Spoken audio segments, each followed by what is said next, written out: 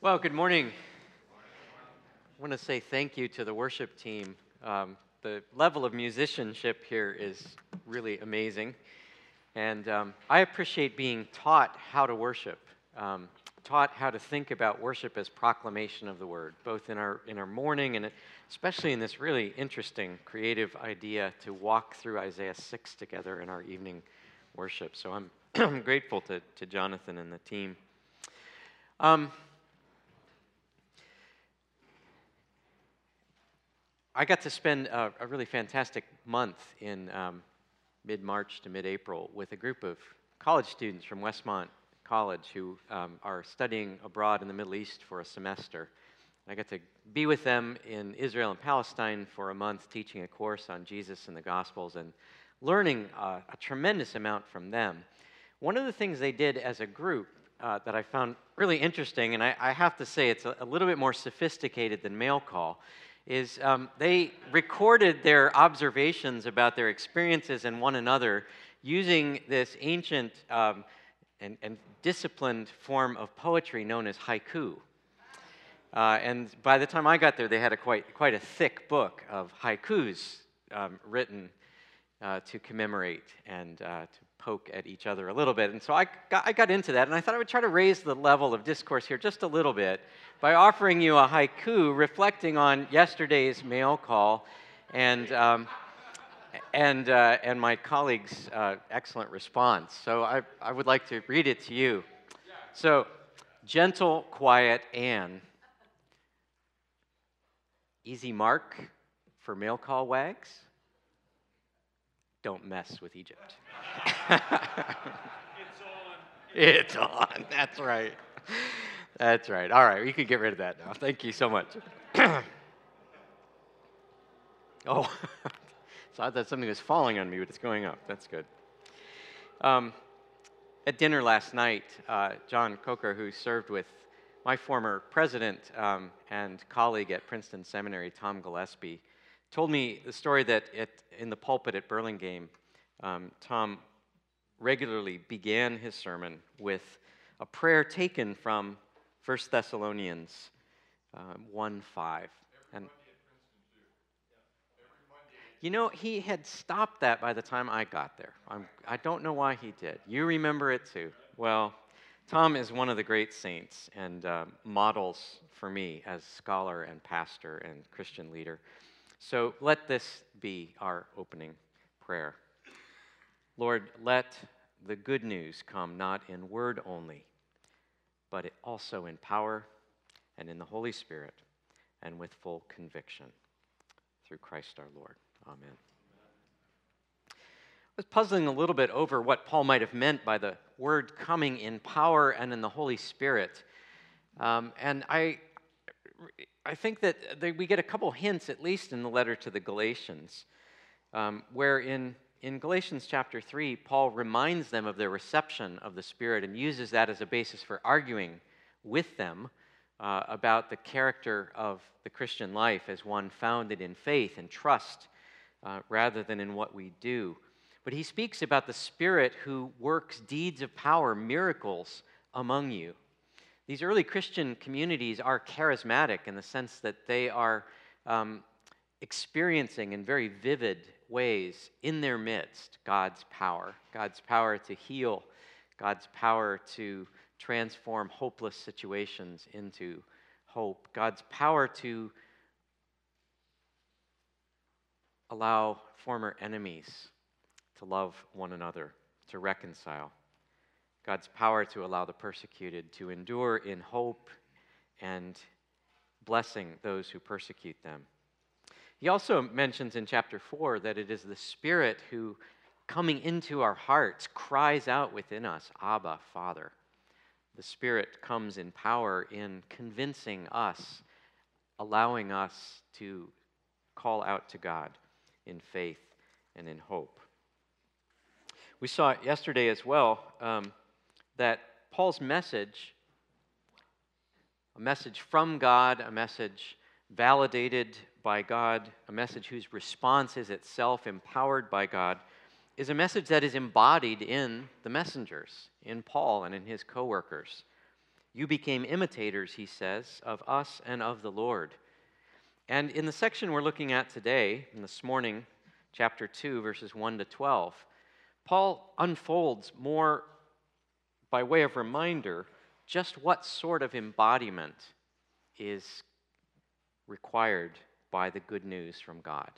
What sort of messengers, what sort of life corresponds to this amazing news that God has acted in Jesus Christ to bring reconciliation with God's enemies, to bring God's kingdom, to bring wholeness and salvation, to bring judgment, and to bring ultimately peace to the whole cosmos. What kind of life is a life in keeping with that message?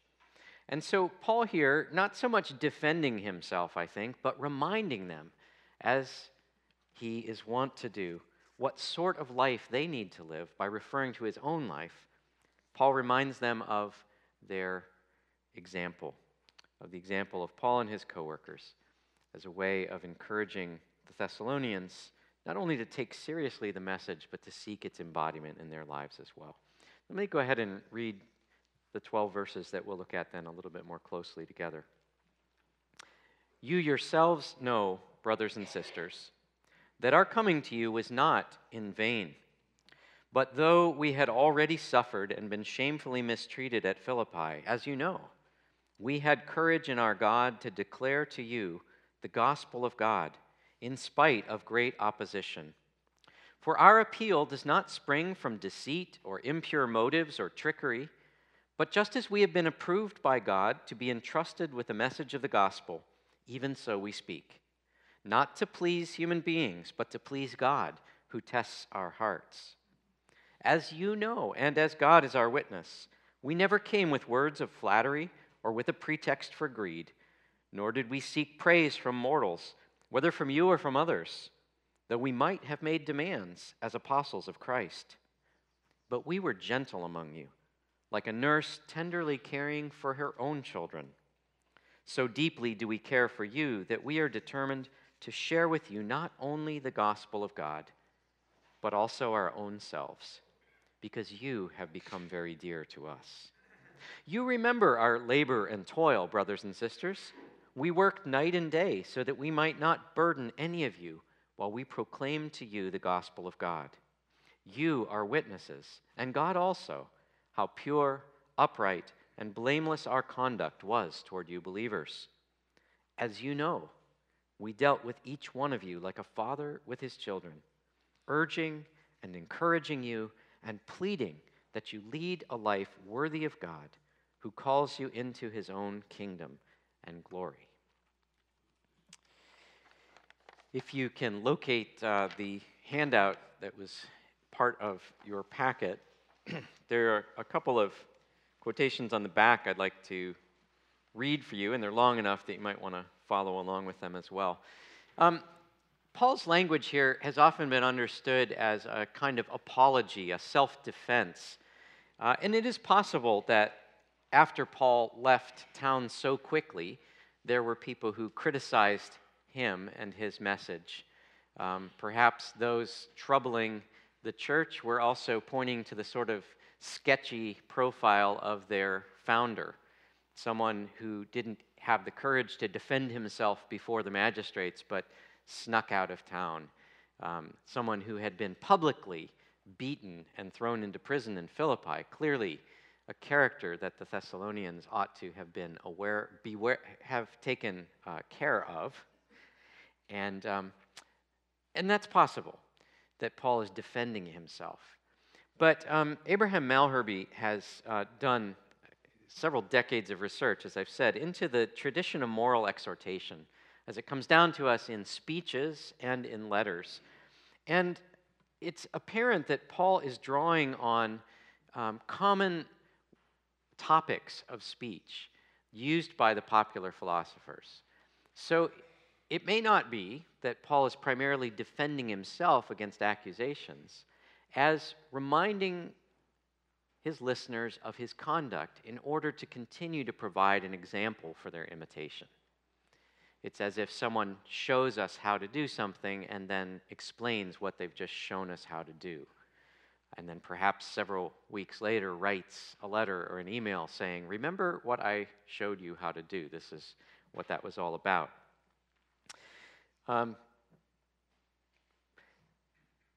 There's a fairly long passage from a speech of Dio Chrysostom, an orator active at the end, toward the end of the first century.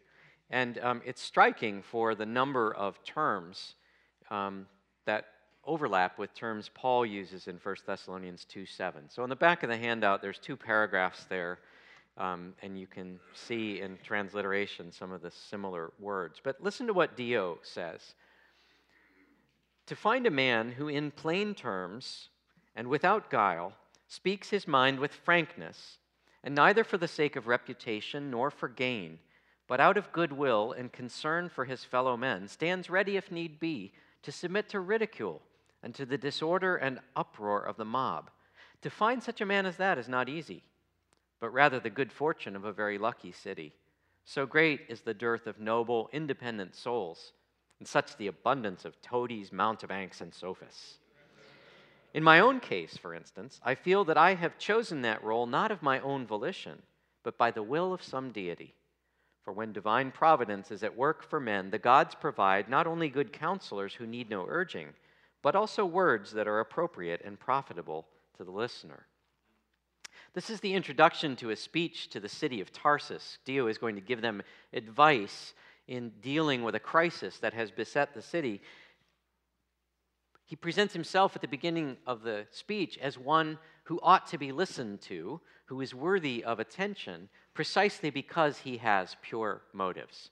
And he contrasts himself with others, especially those orators out there who don't follow the way of philosophy, but who instead are concerned only for their reputation.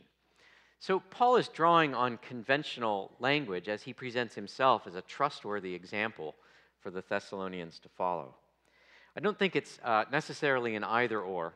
Paul is being criticized or Paul is simply providing himself as an example. But I think the crucial insight that Malherbe has for us is that what Paul is doing is a strategy not to burnish his own reputation, but to benefit the Thessalonians. To some of my students, Paul seems like an insufferable egotist. For Paul, especially given the conventions of his day, he's a wise pastor whose life is itself primary evidence for the truthfulness of his message. And the character of his life is a primary piece of evidence for the benefit to be had by following his way of discipleship to Christ. But as I mentioned yesterday, Professor Malherbe's work is valuable not simply for pointing out these parallels, but for helping to highlight what's distinctive about Paul's discourse. Because Dio Chrysostom would not have confused Paul with one of his fellow philosophers.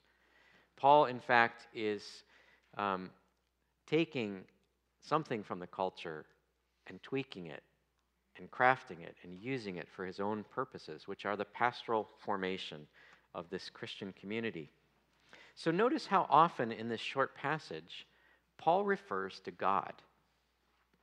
Chrysostom claimed to have perhaps been sent by the will of some deity, but Paul speaks specifically about the God and Father of Jesus Christ. It is God's message. Notice how several times he specifies that it is the good news of God, the good news from God, the gospel from God. It's a message which God has entrusted to Paul. It's a trust. Paul is a steward, he says in 1 Corinthians 4, and a steward is required to be found faithful to the one who appointed him. God's appointing of Paul, in fact, was not haphazard, but God has tested and approved Paul. And God is the one who continues to test the heart of his emissary. So Paul understands his interactions with the Thessalonians to be not just in the public realm in terms of the human public, but even more to be coram Deo, to be before the face of God. God who knows the heart. God who knows Paul's heart even better than Paul himself. Again, in that parallel from 1 Corinthians, he says, I don't even dare to judge myself because God will reveal all motives at the end. And yet, I strive to be faithful before God. There's a humility and a confidence that comes with knowing that he is God's appointed messenger. And we were talking a little bit yesterday in the Q&A period of the way in which the gospel has always been an offense in some way or another. And part of the trick is figuring out how to get the offense in the right place. But the confidence to proclaim a message that is out of keeping with our time, with our culture, with the spirit of our age, can only come, Paul would argue, from the fact that it's not our message. We've been entrusted with something whose origin is with God, and frankly, whose power is not in our hands either, but whose power is God's. In Romans, Paul famously says, the gospel is God's power for salvation for everyone who trusts. The gospel itself is a message that evokes faith. And so Paul celebrates the fact that the word came to Thessalonica, not just verbally, but in power and in the Holy Spirit and in full conviction, the gift and activity of God. So Paul is one who continues to appeal to God as witness. Notice how often, I find it repetitive actually reading it in English, you know, as you know, as you know. Over and over again, he summons the Thessalonians themselves to be witnesses. Everything Paul is saying was out there in public view. Paul was not one person in private and one person when he was doing ministry. And he alludes to the fact that much of his ministry happened while he was working, laboring as a craftsman, probably in his workshop, teaching fellow workers, talking with customers who came in, speaking with people who had time to stop by. Paul's life is lived in public in a way that most of us won't experience with our much more private existence. And so I think about that. It's one thing for me to show up for class a few hours a week and be on for my students, but what if they saw me in my own home, cleaning bathrooms with my kids, or trying to get everybody rounded up in time to get to an appointment to church on Sunday morning? Would I be able to have the same confidence that there's a coherence between my public persona and the person that I am in private? So notice the things here that Paul draws attention to. Again, there are parallels in Chrysostom, but these are parallels not because Paul has plagiarized someone else's speech, but because these are the kinds of motives that might be behind a good appearance. So he uses antithesis here to contrast the wrong motives for conduct and the right motives. First of all, he speaks about his courage. Courage, here the word is one that speaks of freedom of speech or frankness of speech. Parrhesia, you may have run across in commentaries. It's a word that often gets transliterated into English because it's a bit hard to bring over simply. In the civic realm, it refers to the fact that someone has standing to speak in the assembly. You're a citizen, you're allowed to speak. If I go visit the House of Representatives, they're not going to let me talk. They're not going to care what I have to say. I don't have standing. But parrhesia is having that freedom of speech. But then it becomes extended to mean a kind of boldness to speak one's mind. And it doesn't lose that public side. So Paul is talking here about a kind of frank speech, a free speech that is fearless because it is speech on behalf of God. So he talks about this courageous speech that he had, with which he announced the good news of God in spite of a great contest.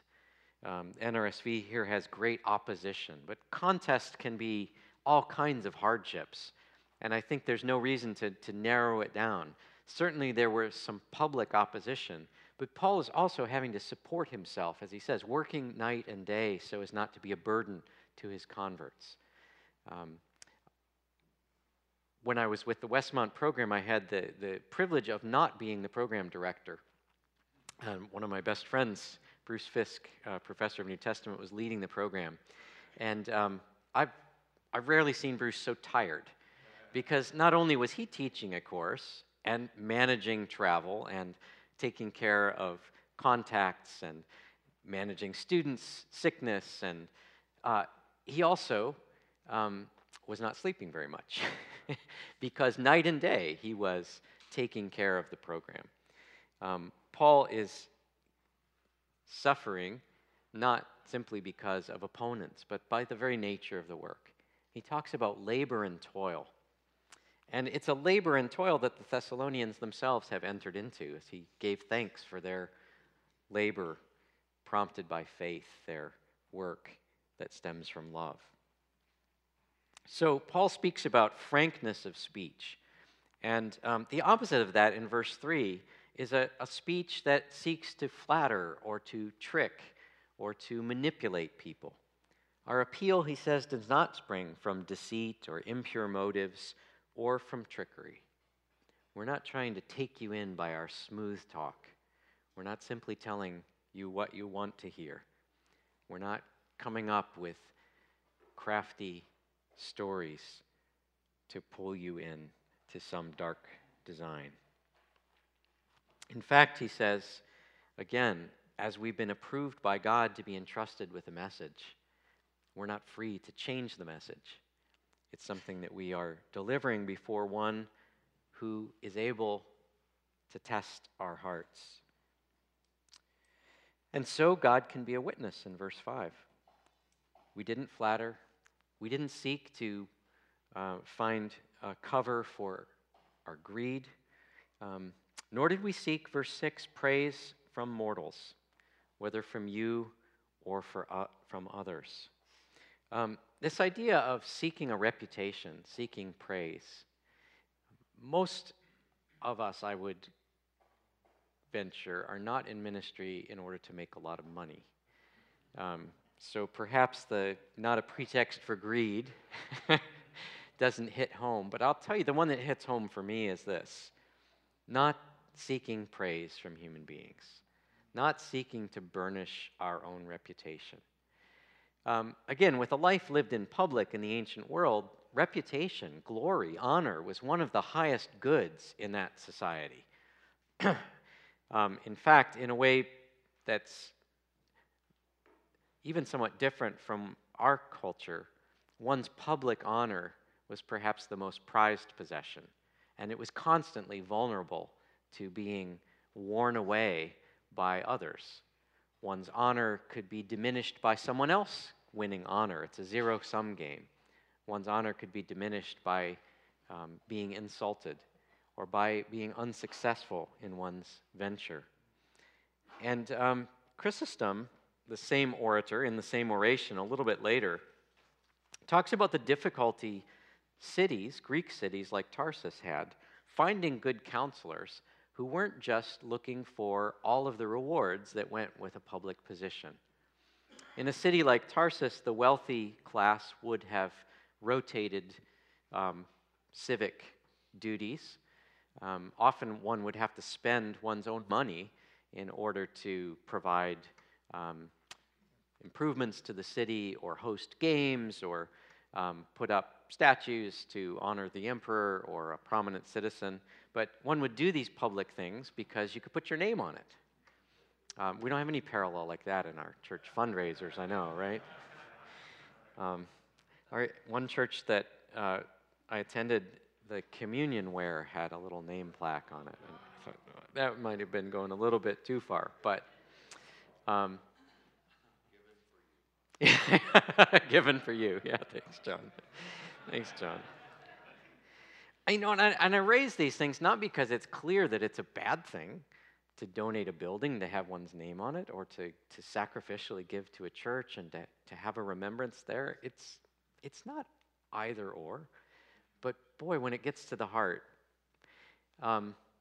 this is the thing that makes me most uncomfortable, because I know that this is one of those idols. talking yesterday with a brother about what are the idols from which we need to turn, and that's a terrific question for contextual pastoral theology. If I'm preaching Christ, what are the idols that I and my congregation need to turn from? But Paul names one of mine here, reputation. An academic career is built on reputation. Oftentimes, that's the currency, one of the few things that the church can offer, or perhaps offer as a temptation. So how do we wrestle with that? God knows our hearts.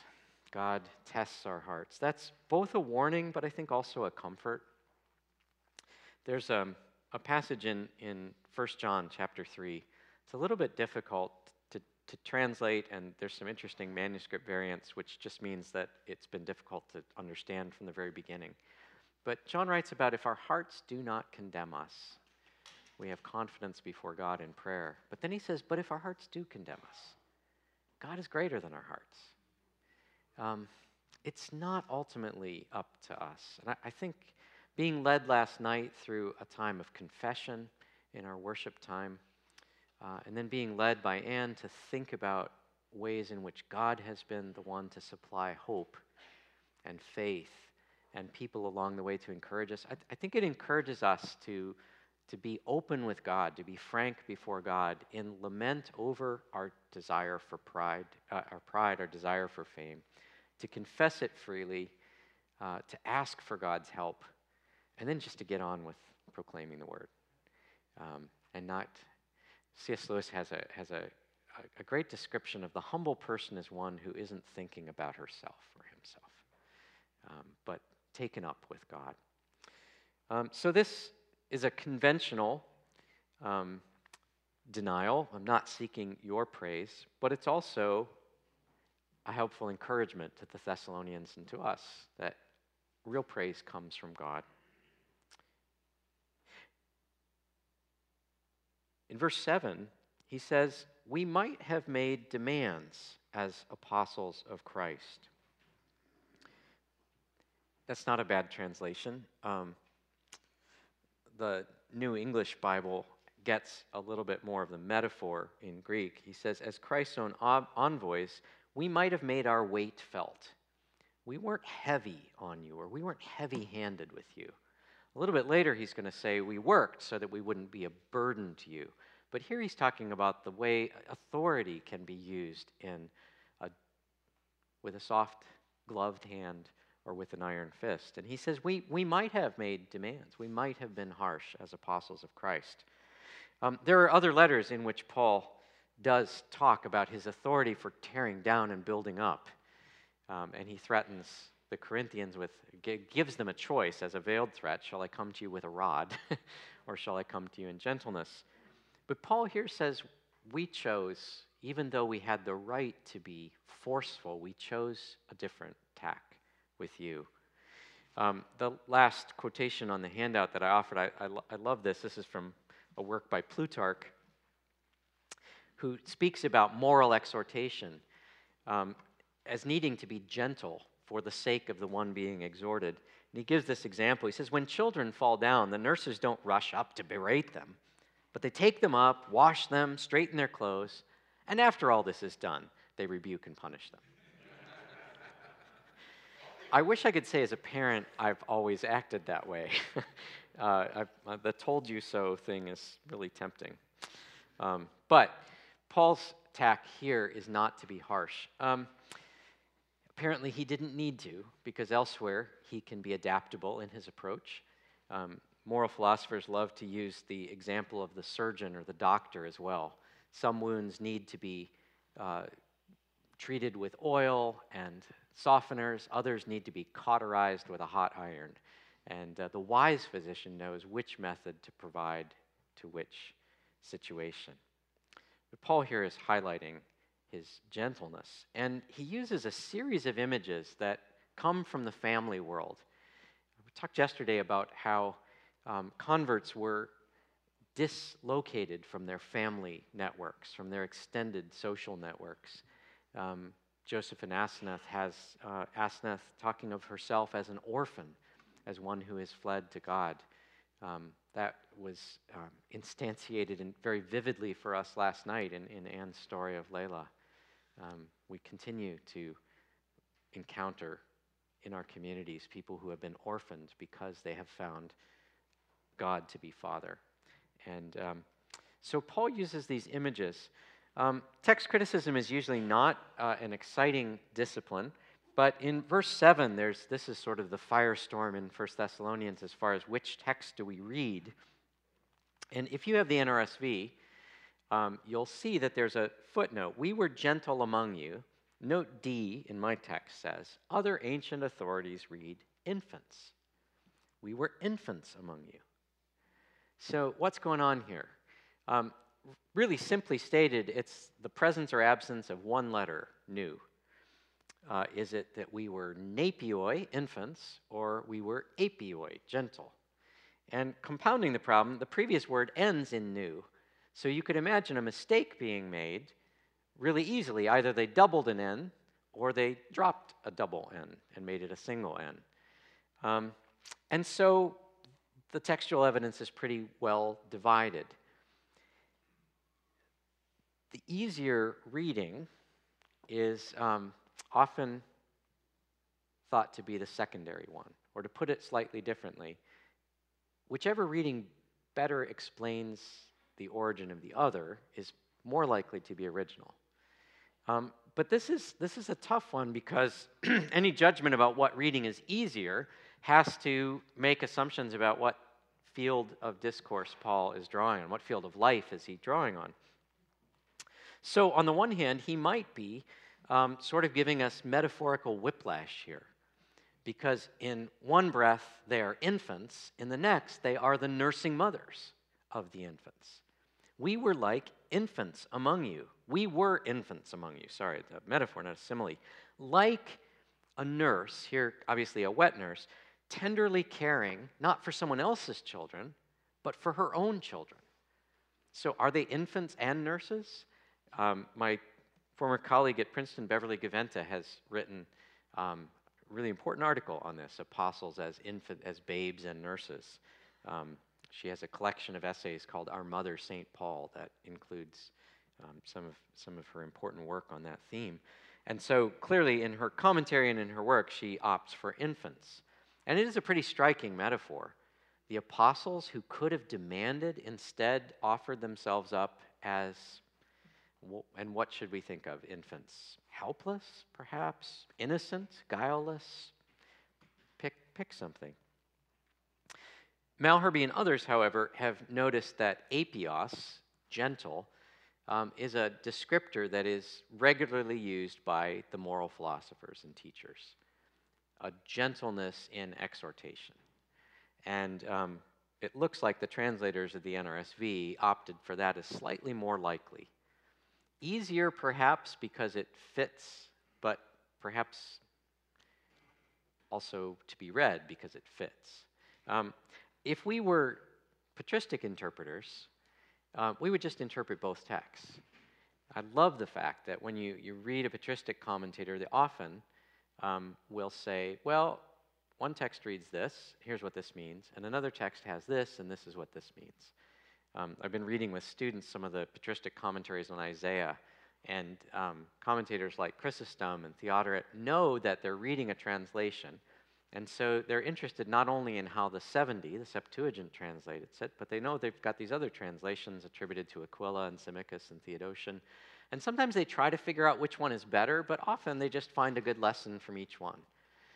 In fact, Jerome, who famously gets into a big argument over trying to make a fresh translation from the Hebrew into Latin, in sections of his Isaiah commentary actually has parallel comments. He comments on the Greek translation, and then he comments on his own Latin translation from the Hebrew.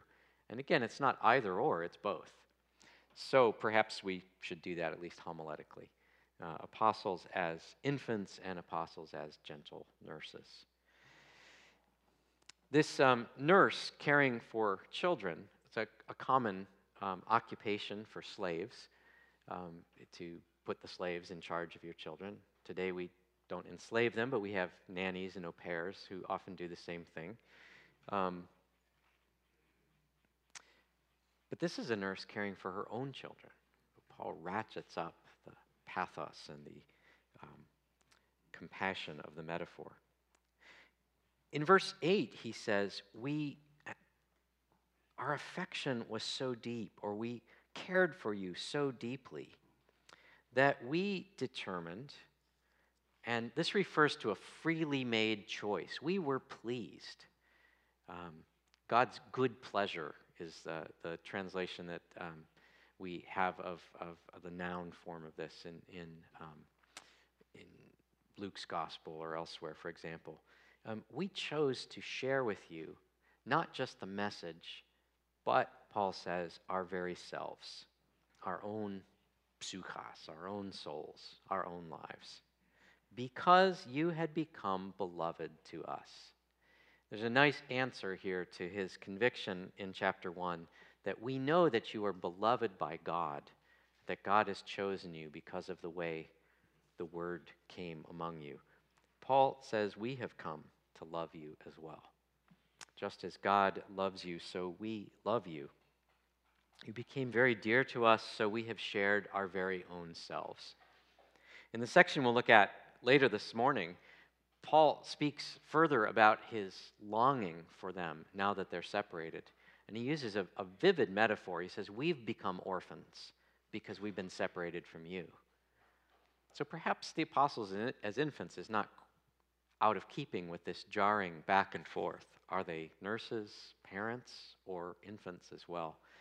What Paul's getting at is the intensity of that relationship and its mutuality. You have become dear to us. We love you. I imagine that what does sustain you and pastors who pastor over the long term and teachers who give more than simply lectures is that deep down we love the people that God has placed in our lives. And again, that can be and should be an object of prayer. God, would you pour your love out in our hearts that we might love the people that you love, that we might be channels of your love. Paul is both culturally appropriate in expressing emotion in letters, but also in doing so, drawing the Thessalonians into the very most intimate relations in his culture. These letters are how family members talk to one another, how dear friends talk to one another. This kind of expression of longing and desire and love and passion. They're family. And so again in verse 9, he calls them brothers and sisters as he reminds them of their labor and toil. Here's a place where it's really clear that Paul is offering himself as an example. In the last chapter of the letter, he's going to turn to directly encourage them, counsel them, exhort them to work diligently with their own hands, not to be idle. But Paul himself has lived this way. And there's been a number of interesting books trying to imagine what Paul's preaching looked like. It appears that very little of it was the sort of standing in the marketplace haranguing people that was often associated with philosophers. Instead, Paul is working and in the context of a workshop, teaching, stitching leather, and talking about the gospel, speaking to people who come in and out, working with the social networks then that he begins to tap into. We use, of course, the term today, tent maker, for pastors who do their pastoral ministry in conjunction with making a living through a trade or some other job. It's got a good pedigree to it. Although, as Paul says, it's immensely challenging. We worked night and day. We labored and toiled. The New English Bible has, remember our toil and drudgery. As night and day we worked for a living, rather than be a burden to you. Paul's writing this letter from Corinth, where similarly he is working until some of the believers from Macedonia come with a gift that enables him to devote himself full time to teaching and preaching. He actually ends up offending the Corinthians because he won't take money from them. That's what respectable teachers do. It's quite common. In fact, one of the the big arguments between the philosophers and the pseudo-philosophers, or at least the charge that someone is a pseudo-philosopher, is that somebody's in it for the money. And so it's a badge of honor for Paul, he says. He has no choice about preaching the gospel, he says in 1 Corinthians 9, but he is able to choose to offer it free of charge. And he does so not to exalt himself, although it does speak to the purity of his motives, but because Jesus Christ is one who, though he was rich, became poor for your sake. Christ gave himself for us. And so the shape of Paul's ministry takes that form of self-giving as well. Well, verse 10, he sums up what he has been saying, again calling on them as witnesses, and God also, how pure, upright, and blameless our conduct was toward you. As you know, we dealt with each one of you like a father with his children, urging and encouraging and pleading that you lead a life worthy of God. This notion of going person to person within the community, again, matches really well the encouragement we had our first night together to think of our flock as a group and also as individuals. This notion of working both with the group and with the individuals finds, as now you've come to expect, a parallel in Dio Chrysostom. I really like Dio, actually. He is a philosopher who was exiled because of his frank speech to the Emperor Trajan, and likes to portray himself as a wandering Odysseus, but is really serious about wanting to provide a service to his listeners.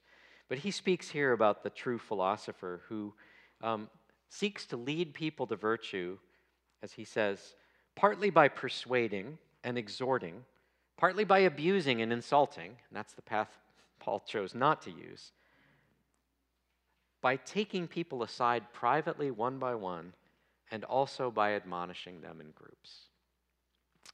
Paul, a wise pastor, is adapting methods that are tried and true in the wider culture, but again, they're oriented toward God, because his urging and encouraging and pleading is not simply live a fulfilling life, be self-controlled, be wise with your money, be faithful to your friends. It's that, but it's more. It's lead a life worthy of God. We have parallels to this in other of Paul's letters. He can speak of a life worthy of the gospel. I think here it's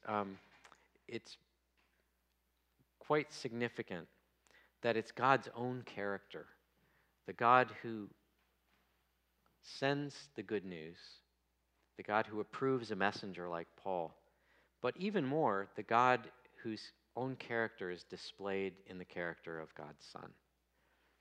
We want to know what God is like and what, therefore, true humanity in God's image is like. We look to Jesus Christ. And again, as Paul gives us very few details and specific about Jesus' life, it's clear that what's important about Jesus' human life is that it displays the self-giving character of God. And here, leading a life worthy of God, the Thessalonians are reminded and reoriented again to the story that makes their own life stories intelligible. This is the God who calls you into his own kingdom and glory.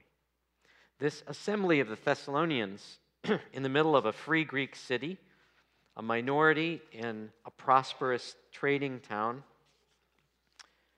under pressure to conform to social norms, to honor the ancestral gods, to conduct themselves in public in ways befitting Greeks and Romans, are reminded that they've been called into, they've been made partakers in another kingdom, the kingdom of God. Paul uses citizenship language much more explicitly in Philippians, but the idea here is the same. Our citizenship is in the kingdom of God. And so we conduct our lives together in keeping with the character of the king and the politics of that kingdom. Instead of seeking reputation from humans, God calls us into his glory, to share his good reputation and to receive praise from God. I read an article recently by Robert Jensen, written all the way back in 1993, that talks about the challenge of teaching and preaching to a culture that has lost any sense of story, any sense of narrative that makes sense of the world, let alone individual lives. And he points to the kind of endless invention of self, the pressure to invent self through our purchasing habits, through our lifestyle choices, which often have an economic side to them. And so they're endlessly promoted by people who want our money. Desire to invent ourselves by focusing on our identity, our uniqueness, protecting that identity from assault by others or dishonor. We've lost an organizing story, Jensen says, and so therefore preaching, gospel preaching, has to reorient us to the story that is meaningful because it is God's story, the story that is true because it is God's story, the story that Scripture tells us about the God who calls us into his reign, into his glory. And therefore, the Thessalonians' conduct in public, their ability to imitate Paul, their desire to persevere in hope, all depends on the truthfulness of that story. God, the Father, the Creator, the one who sent his Son, is also the one who in love has reached out to us, has incorporated us into God's family, destines us for God's kingdom of justice and peace, and calls us now to persevere in hope, modeling in our life together the kind of life seen in the messengers of the gospel, a life that is in imitation of Christ, a self-giving for the sake of others, in witness to the reconciling love of God. Paul's long Thanksgiving comes to an end in chapter 3, and our next session this morning will take us all the way up to the beginning of chapter 4, where Paul turns from thanksgiving to exhortation and gets fairly practical and fairly intimate with his congregation in terms of here and now, what that behavior needs to look like. But it looks by my watch that we have almost 10 minutes. If there's a chance for talk back, pushback, questions, I'm happy to take those. Please. Would Timothy or the bearer of the letter, when they got to the city, would he be the one to read that letter, and would he expound later on any questions that may come up from the congregation about that? Great question. So the question was, would Paul's letter carrier be the one perhaps to read the letter and be able to fill in information? Would Timothy, for example, as an emissary, be providing other information than we have in the letter? I think it's an important insight, and it's right. Paul, in fact, relied very heavily on his co-workers as emissaries. And like other ancients, and we had a quote from Seneca yesterday, the living voice is valued more highly than the letter. The letter is a substitute for personal presence, but so much better to have a living example. Even well into the beginning of the 2nd century, we had that famous passage in Eusebius about Papias, who knew the apostles and who said, I much preferred the living voice. If I could find an associate of the apostles who could talk to me, I preferred that to the text. So yeah, the texts are important. They're central to our life together, but for the earliest time especially, there was no substitute for the living voice. And so when Paul commends his letter carriers, in a way he's giving them the kind of introduction they need to be able to be a representative for Paul, an authoritative presence. When Paul sends Timothy to the Corinthians, I'm probably going to stumble trying to find the passage, He mentions that Timothy will remind them of his way of life. So Timothy is going to stay there as a teacher. Timothy will himself embody Paul's lifestyle. And Paul has also left people in the congregations, he believes. He tells the Philippians to look around for people who live according to the pattern you've seen in us.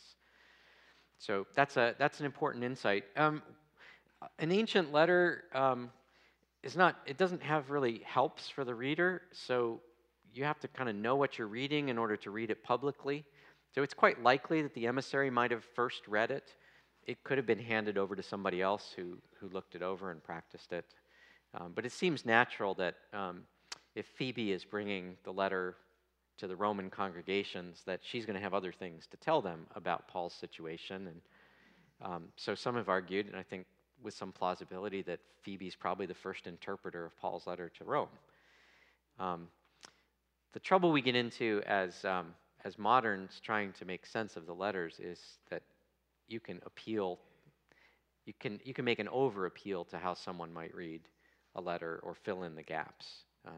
So we're at somewhat of a disadvantage when it comes to that original audience. Other thoughts? Oh yeah, should we pass the mic around? That'd be great, thank you. Okay, right here, thanks. So I lead a ministry with university students and young adults, and I think a lot about how we proclaim and study the Bible with our postmodern age in mind. And I found James K. Smith in his book on Charles Taylor really helpful in helping us define a secular age as one in which beliefs are contested by those outside of the church, even for those we have inside the church, that their beliefs are contested. So I'm hearing you speak about Paul's method, and I really see him as an exemplar of how we can live as servants of the gospel in an age in which beliefs are contested. Because I think there's 2,000 years of Christendom between Paul and us, but we're on the far side of it. So can you speak on how was Paul's assumption that beliefs were contested by those inside the church even, how did that shape how he lived as a pastor and apostle?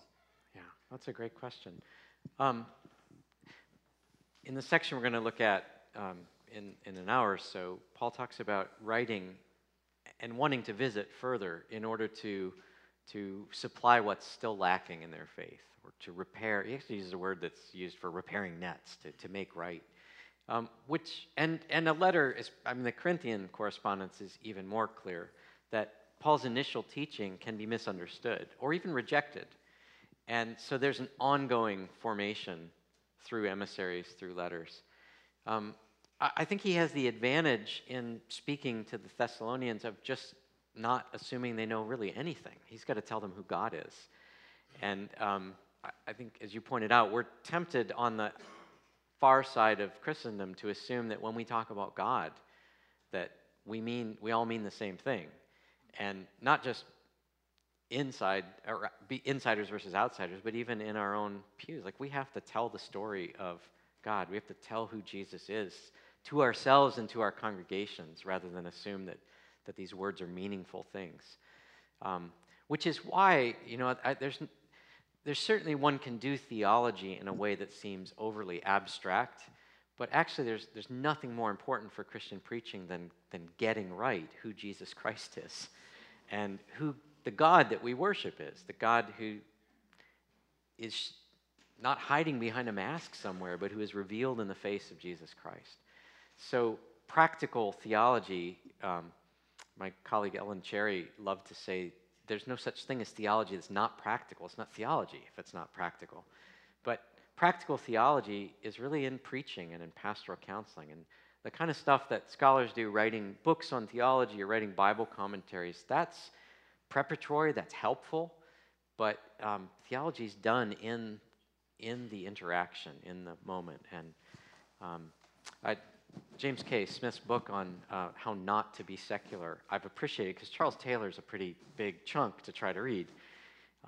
But what was most revealing to me in that book is the way that Taylor, through Smith at least, shows that some of the very fundamental assumptions about the way the world is have shifted radically. And so Paul is writing to people who know that the gods and humans belong to one community, he can speak about Satan or about demons or about idols, and he just people know that their social world includes spiritual beings. Well, Taylor talks about how we live really in what he calls an immanent frame. That is, there's nothing beyond us. How do you then talk about a God who comes to us, who's created us for something that's beyond what we can see and touch and feel? It's exciting to try to do that, but it's going to take a tremendous amount of creativity. And at the same time, this emphasis on lived example, I mean, we're not called just to teach people a bunch of ideas. I know the way that I've learned Christianity has largely been by worshiping with a community, by having my affections formed by the songs we sing, by kneeling in prayer with a congregation to confess. So, I think the worship that we are experiencing together is part of shaping us, just as the teaching time is, or just as the conversations are outside. So that's a beginning of an answer, at least. I want to pick up right where you left off. Please, yeah. Because I see and hear him saying, not only do we come wanting to share with you the gospel, but our very lives. Yeah. And that the best, I could reference 10 different sources here. Newbegin talks about how the gospel is really proclaimed in living it out in a community of faith, not just in teaching concepts. Yeah. Mike Breen talks about it, that we go from information to imitation to innovation. But most of us go from information to innovation, and we never go to the imitation part. He speaks strongly about imitation, about living life together. One of my cutting edges is missional communities, of this extended family kind of way of living as a church. And I think it's a total paradigm shift for the church. You made a comment beginning saying, I'm only with my students 3 times a week for an hour, 2 hours, maybe 3 hours at a time. And yet the gospel is meant to be lived. I remember my days doing youth ministry. And one of the reasons I got out of it was because it was so time intensive. It was just, I was going on retreats, I was spending time with kids, I was going on campus and all that. I'm coming back to it as a 60-year-old pastor and saying that was right. What I got sucked into as a pastor in the church was all these expectations that I would study, that I would read, that I would do all these things that kept me out of contact with people. And that I just really believe that we're wrong. And that's why the church is failing, is because we're not living in community anymore. We're living this kind of divided, professional type of pastor and people that doesn't really put us in a life together with God. And that the best way to teach the gospel to people is in doing life together, actually spending lots of time together, doing meals together.